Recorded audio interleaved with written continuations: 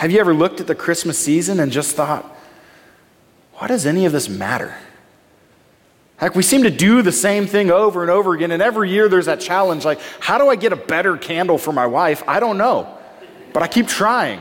Or better socks for me? I don't know, but somehow I keep getting more. There's this challenge every year. How do we outdo the last one?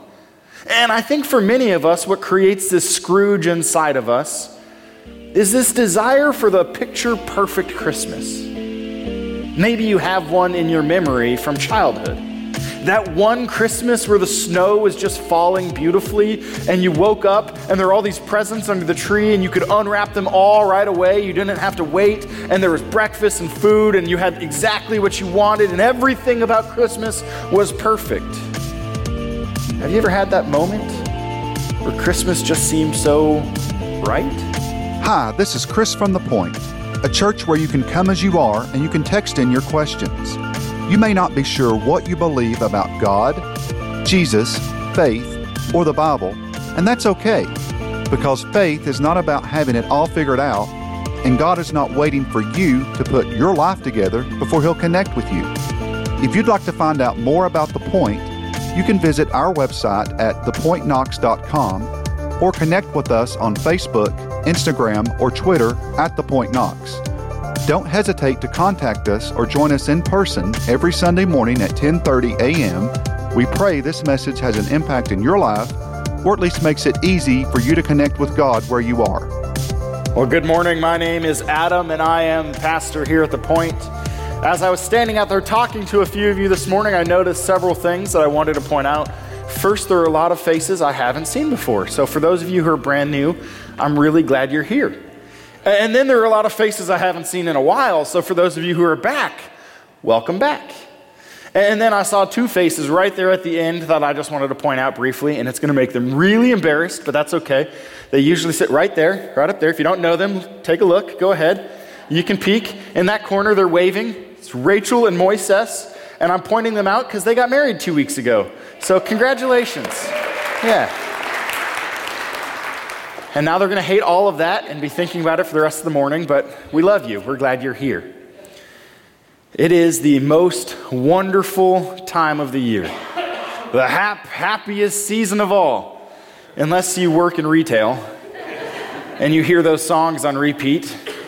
It is that joyful time where we can celebrate with lights and friends and fun and food and frustration and family that drives us nuts, and kids that are ungrateful, and toys that are stuck on a boat somewhere, and all kinds of problems.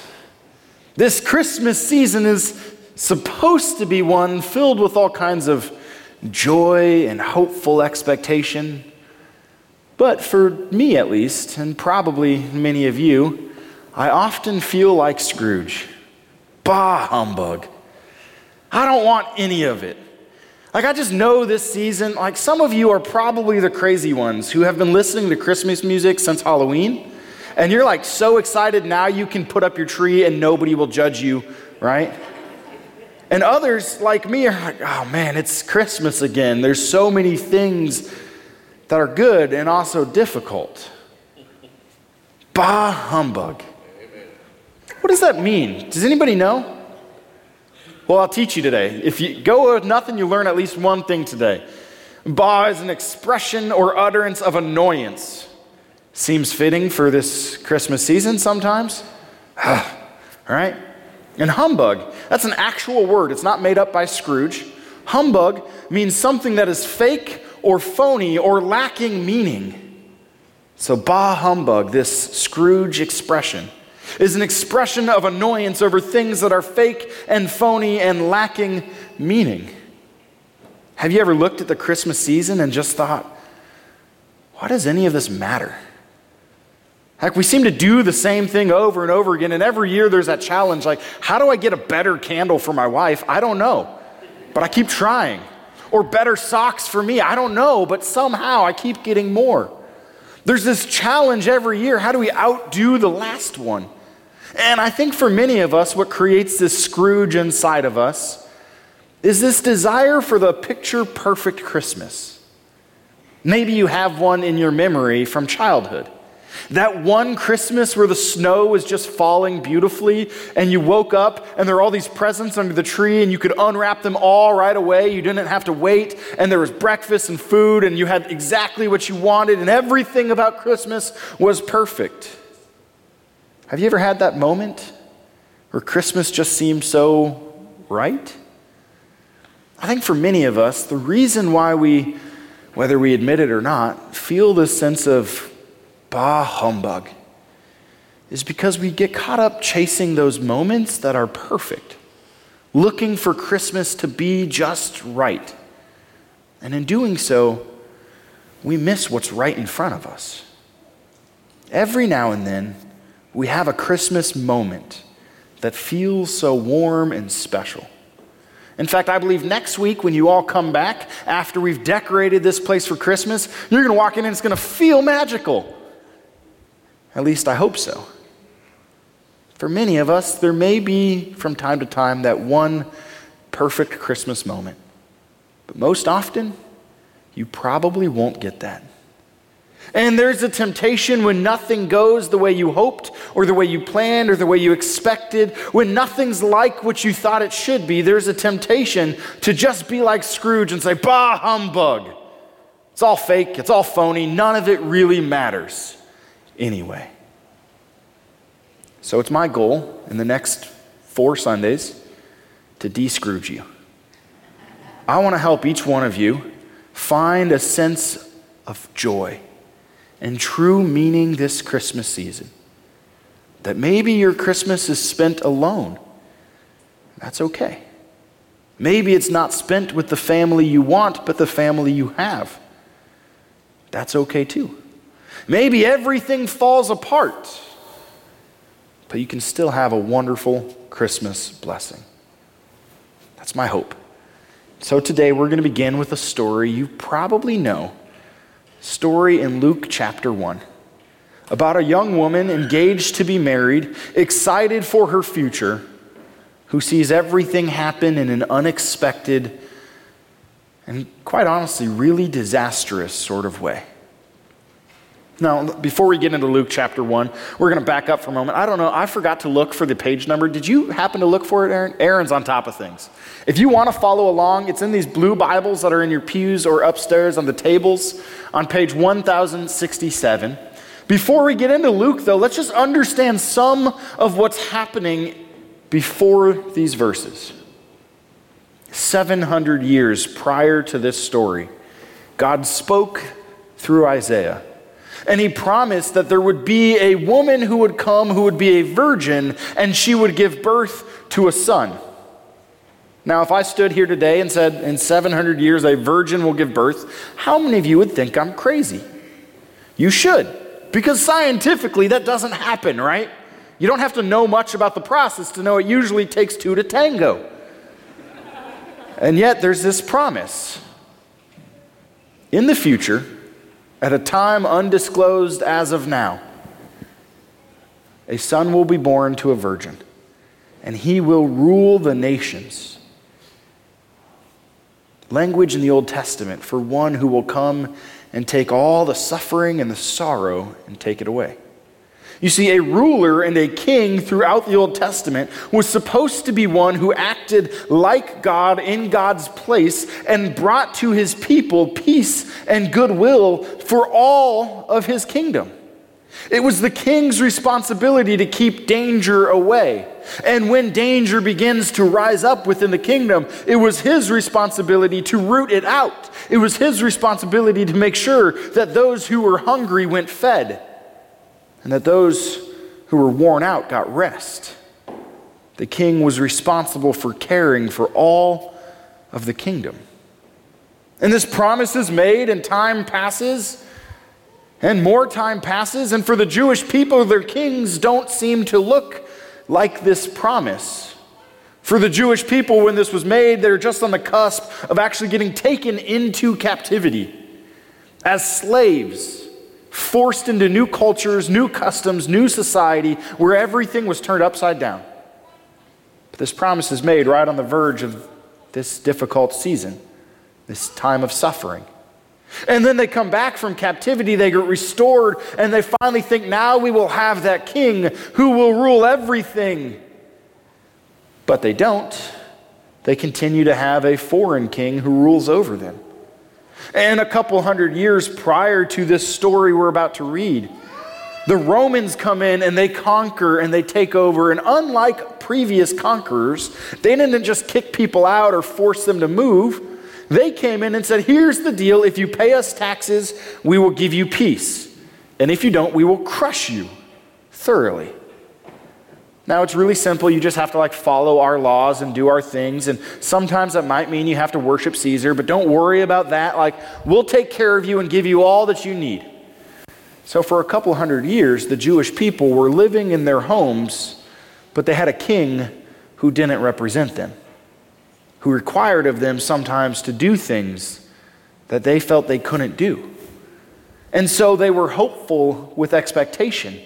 God will come and rescue us. He will raise up a new king, and this new king will deliver us from all of this evil called the Romans. There were multiple guys who tried to claim that title. Throughout this history, for a couple hundred years, there were men who would rise up and say, I'm the one who will rescue you. And then they would often do what guys like that would do. They'd pick fights. And then things would get really bad. And time again, they would claim to be the king who would rescue them, and then they'd get killed, and then they would remain dead, and then that would be it. No big deal. But for the Jewish people, it had now been 400 years of waiting for God to rescue them. 400 years from the time they were brought back from captivity and still didn't have this king they were looking forward to. Anybody ever waited for more than one Christmas for that Christmas gift you wanted? Anybody ever waited for a couple of years for that thing you wanted? Maybe it's a material thing like something new at home or a new phone or iPad, or maybe it's not a material thing, but it's a family, like you've been waiting for years for a husband or a wife or children, or you've been waiting for your parents to reconcile when all those years ago they split. You've been waiting, and it doesn't happen. In the Old Testament, it says, hope deferred makes the heart faint. The longer we hope for something that seems to never happen, the more it hurts. I realized this last Friday. Some of you may know that one of my faults is that I'm a Husker fan. Anybody like football? Being a Husker fan is really difficult. This year we set a record. No other team in the history of all of college football has successfully lost 9 games in one season by as few points as we did. This last Friday, we were hoping to win. I thought finally we'd beat our Alabama. It's Iowa, by the way, the team we just really don't like. It was 21-6 with 5 minutes left in the third quarter. And we completely blew it and crumbled and lost 28-21. Just like that. And I tell you, hope deferred makes the heart faint. I look and I see progress. So close, so far away. I look and I see what I'm longing for right there. And yet again, for the 7th year in a row, we have lost to Iowa. There it is. For 400 years, God's people hoped. And they waited. And this hope would rise up with somebody claiming, I'm the one. And it always got crushed. Time and time again. Generation after generation.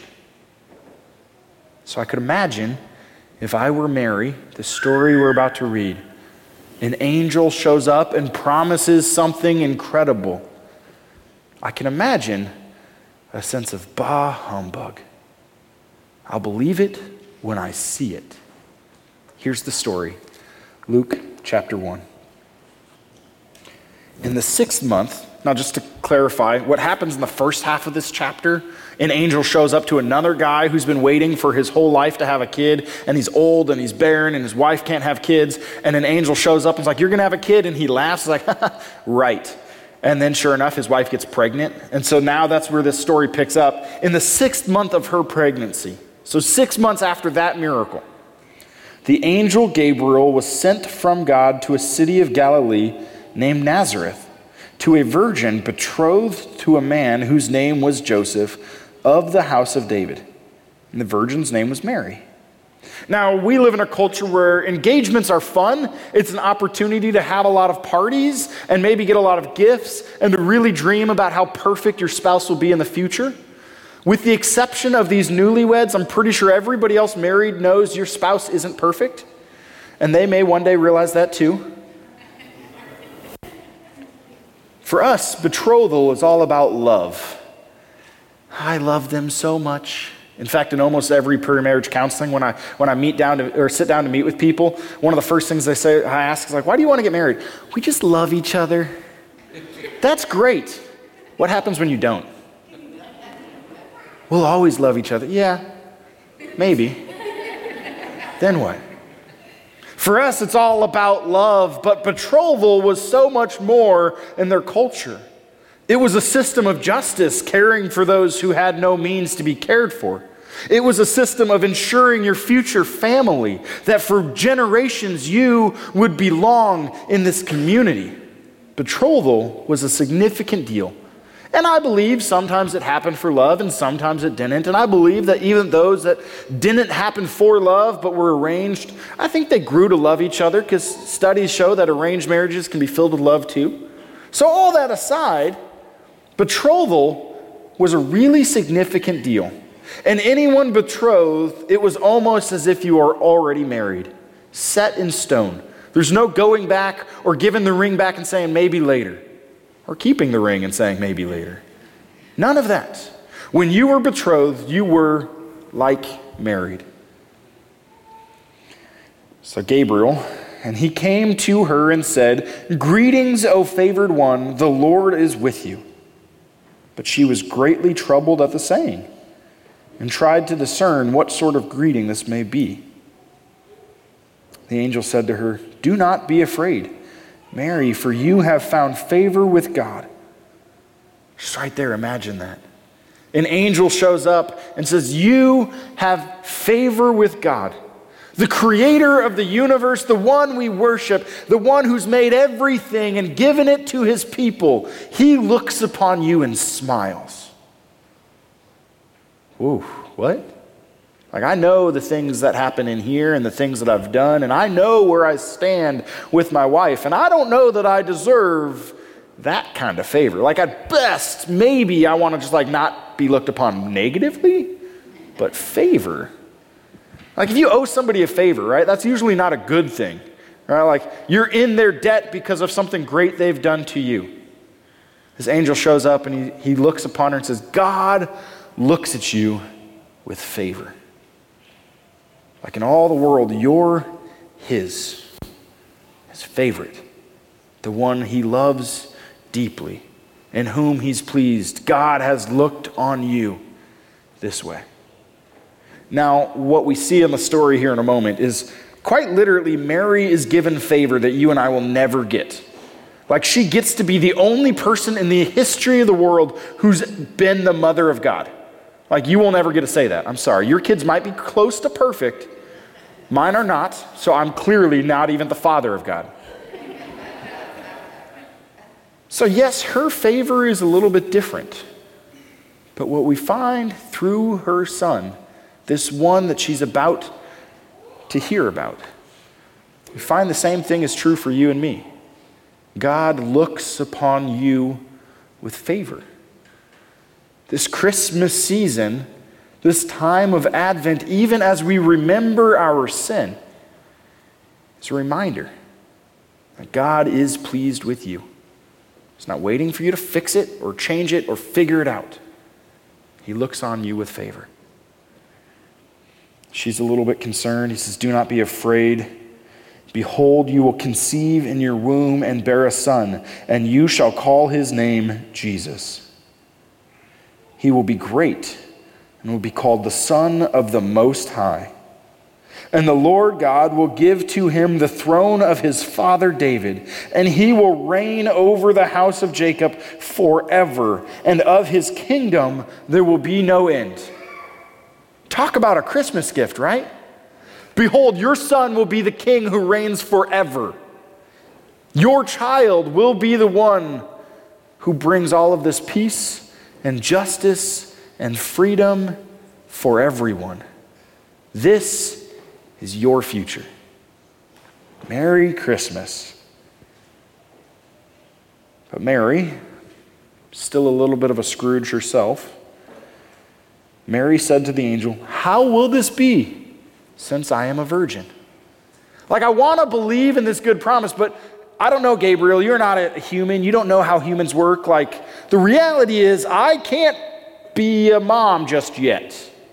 Like, that doesn't work this way. She looked upon him with a little bit of disbelief. And this is what the angel says. And the angel answered her, "The Holy Spirit will come upon you, and the power of the Most High will overshadow you. Therefore, the child to be born will be called Holy, the Son of God. And behold, your relative Elizabeth, in her old age, has conceived a son. And this is the 6th month with her who was called barren. For nothing will be impossible with God." In response to her disbelief, this can't be really happening. The angel says, here's your proof. Your relative, she's pregnant. And if God can do that, he surely can do this too. If God can make an old woman have a child, he can make a young woman who's a virgin have a child. If God can do this, he can do everything. For nothing will be impossible with God. Then comes this last verse. Mary said, "Behold, I am the servant of the Lord. Let it be to me according to your word." And the angel departed from her. I imagine as she was preparing to be married, there was never a thought that crossed her mind, I'm going to be the one who gives birth to the Savior of the world, the King who reigns forever. And yet, this first Christmas, there is an unexpected blessing.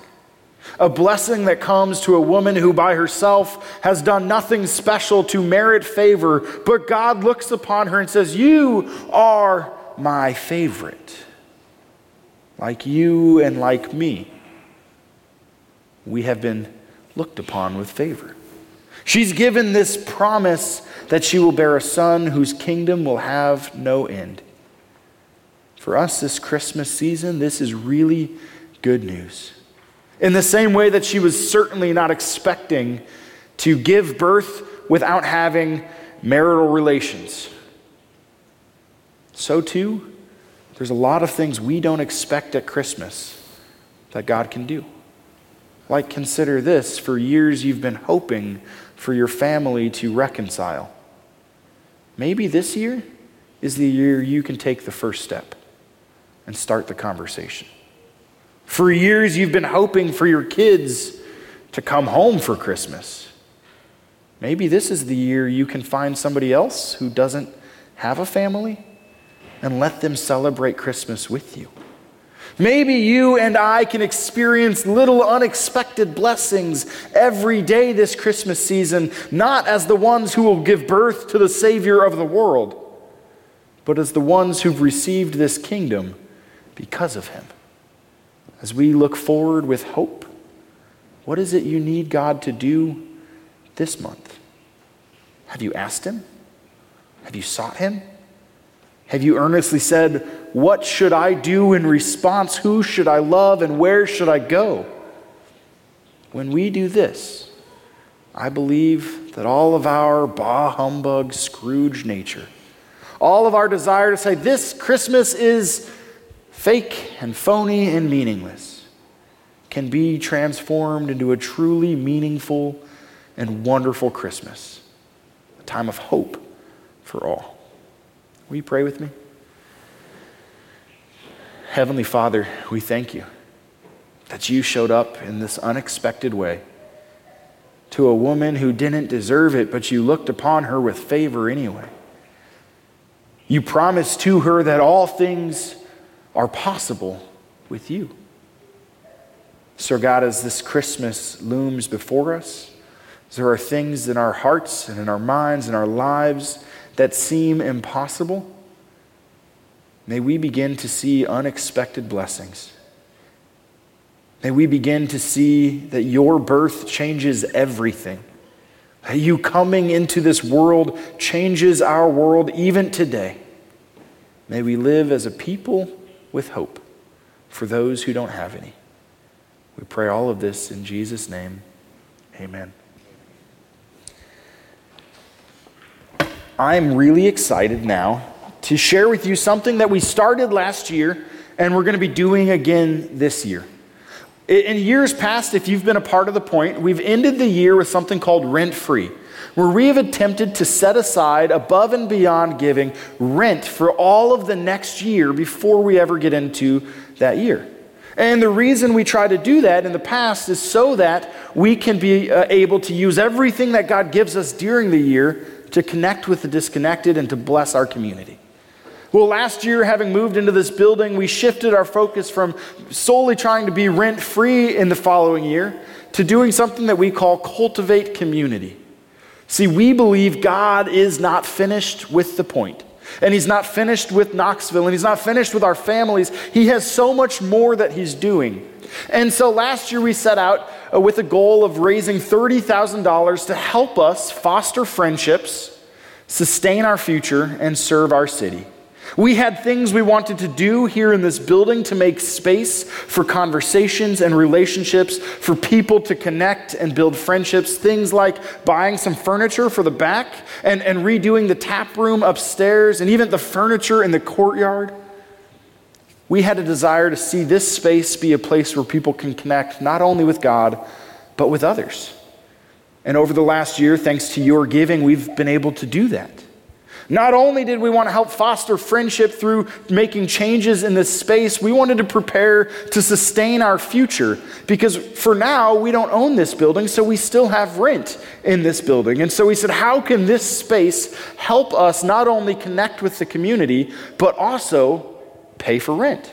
And so we launched West 5th Studios, an art studio upstairs that houses 9 artists. And their rent plus the rental income from 2 other churches that have used this space and somebody who's been teaching music lessons and a variety of opportunities, we have in the last year paid for 45% of our rent from these other sources. That makes 45% of our budget available not to pay for a building, but to go and to serve and to love and to make a difference elsewhere. And I'm really excited. In this coming year, we have some big things planned for West 5th that I'll share more about that in a minute. But West 5th has been an awesome opportunity to connect with our neighbors and the people around us who love art, as well as with those artists. Not only have we been sustaining our future, we set out to serve our city. And we did so in ways that we are used to and even in new ways.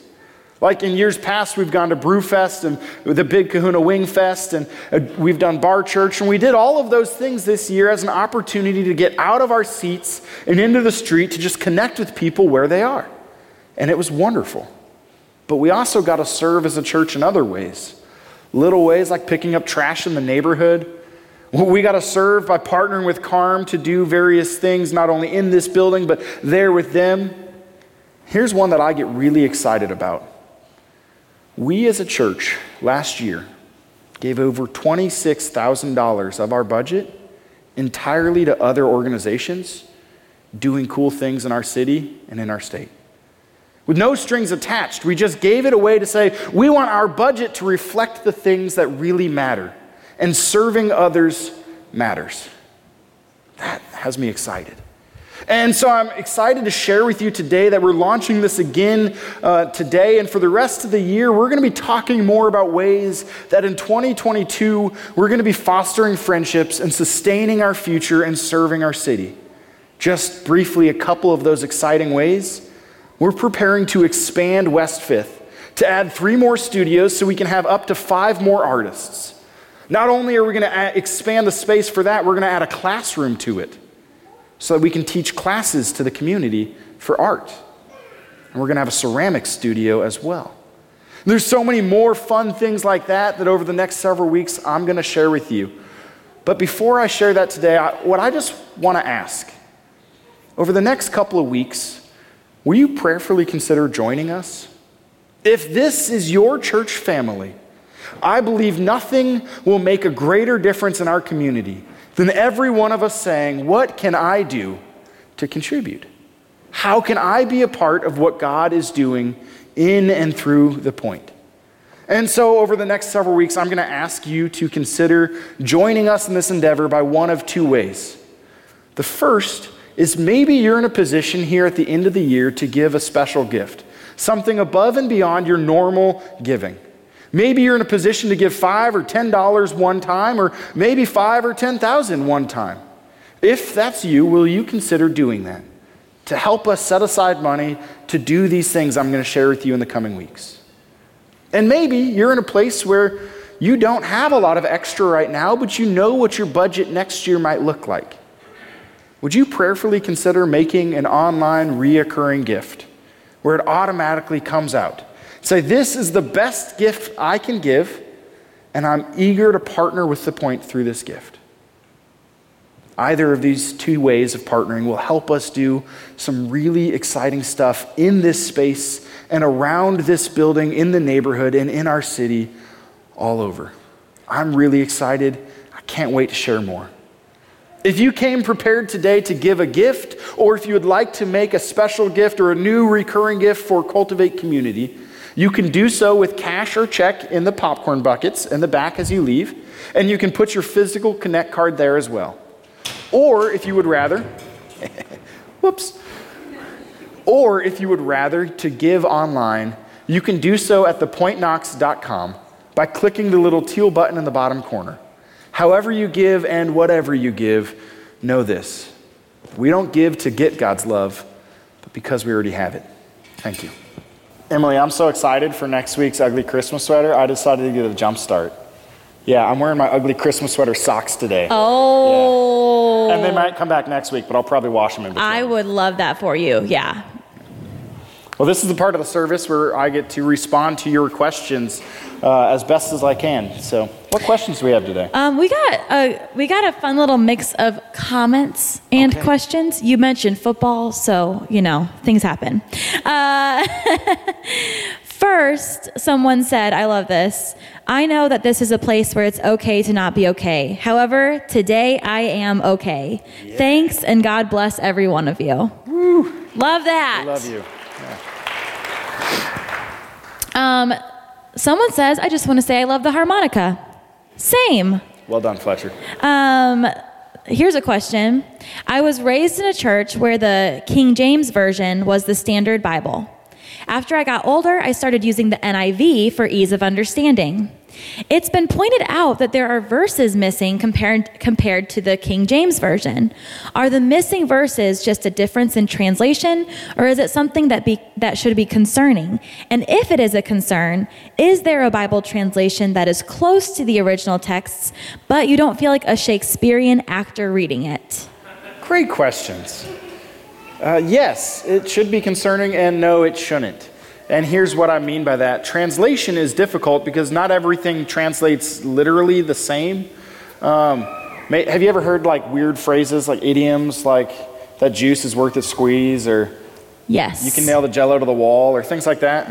No? The first one. So there's some weird things we say that if you literally translated, it would be really confusing.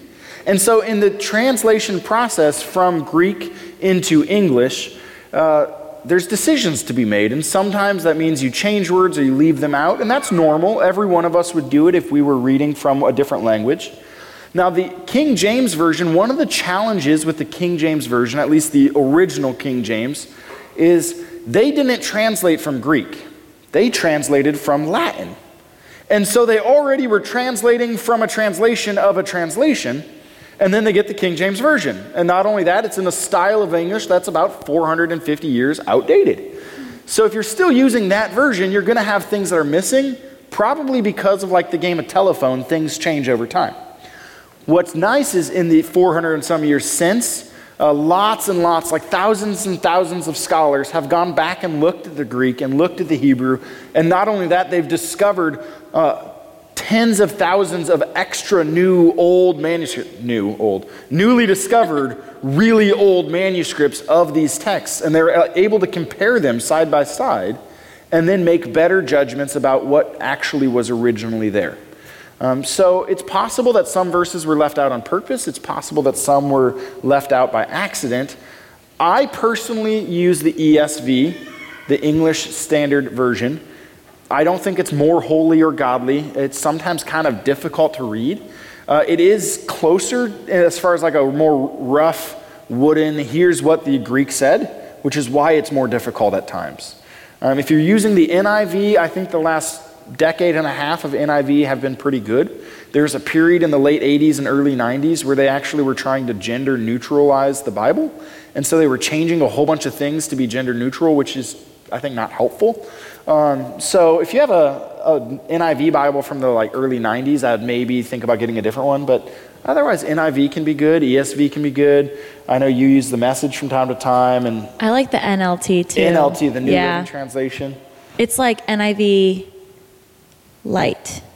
Yeah. There's a lot of good translations, and the truth is, unless you're reading Greek, you're going to miss something from the original language, which is why it can also be helpful to read multiple translations or versions and compare them, see what they say. Love that.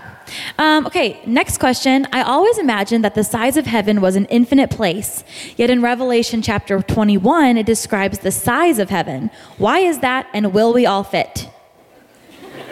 To the second question, yes, it'll be okay. And here's the reason why. Heaven is described as coming down to earth, and we all fit here, so it'll be okay, all right? There's a literal like mile long or 14 miles, I forget the dimensions, but it gives very specific like sizes in Revelation 21. Briefly, I'll just say this. Revelation is not literal. Revelation is by and large metaphorical. And so numbers play a significant part in metaphor. For example, earlier it says only 144,000 will be saved. Well, that's not true, but 12 times 12, which is the Old Testament 12 tribes of Israel and the New Testament 12 disciples, right? The old and the new put together, multiplied by 12, right? Anything done 3 times in the language is considered like the most or the extreme, the fullness of. And so 12 times 12 times 12, you end up with the 144,000. Actually, I think it's 12 times 12 times 1,000 is what it is, but that's another. Anyway, I'm confusing myself. Let me be simple. The numbers are metaphorical, and there's a long history of studying it in a variety of ways. I don't think heaven's going to be just a square mile or whatever size. It'll be earth. And you can enjoy the Smokies and other fun things. Next question? Yeah, I'll Okay, great. I'm going to take a page out of Roger's book and be like, "Dear Jesus, help me to stop talking when I talk too much." I think my eyes like truly glazed over at some point in the 12s. Okay. I think mine did too. Someone says, I just wanted to let you guys know I love the Points music. It always fills me with love and happiness. Thank you guys for all you do. They also love my dancing. That's the number one, the only time I've ever heard that. Okay. And finally, there's still a couple more. Anyway, I miss and wish I could get a Jesus Loves You in My Tattoo shirt. I promise they're on their way. That's been on my to-do list since like July. No worries. We're ordering more at some point. So if you want some, let us know. Seriously. We'll get you some. Yeah, for real.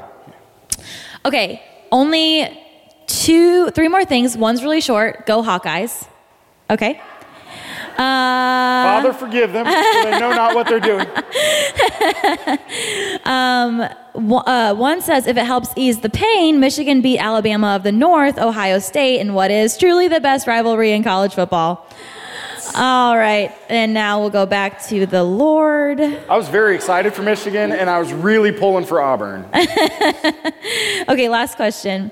What is the Lutheran stance / belief on spiritual gifts, like dreams, the interpretation of dreams, prophecy, and speaking in tongues, and the translation of that?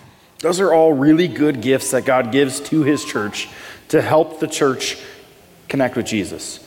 And so they're not something we should villainize and hate. At the same time, in some cultures and some churches, we elevate them to such a way that we say these are a prerequisite. If you don't have these, you must not have faith, or these are a proof.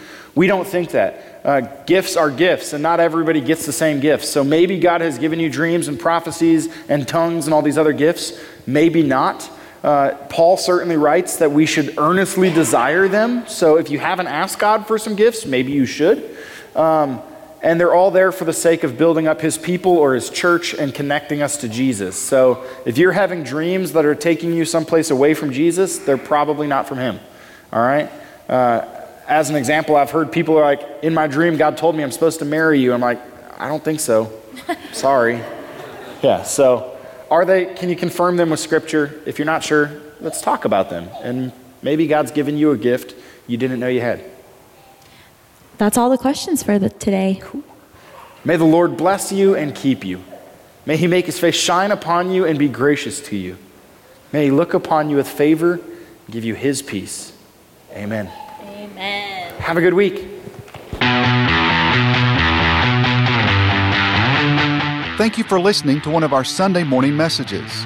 If this message has made an impact in your life, please let us know. Simply fill out the Contact Us page on thepointknox.com. And if you'd like to be a part of supporting The Point Ministry, simply go to thepointknox.com/support. Don't hesitate to contact us or join us in person every Sunday morning at 10:30 a.m. We pray this message has an impact in your life, or at least makes it easy for you to connect with God where you are.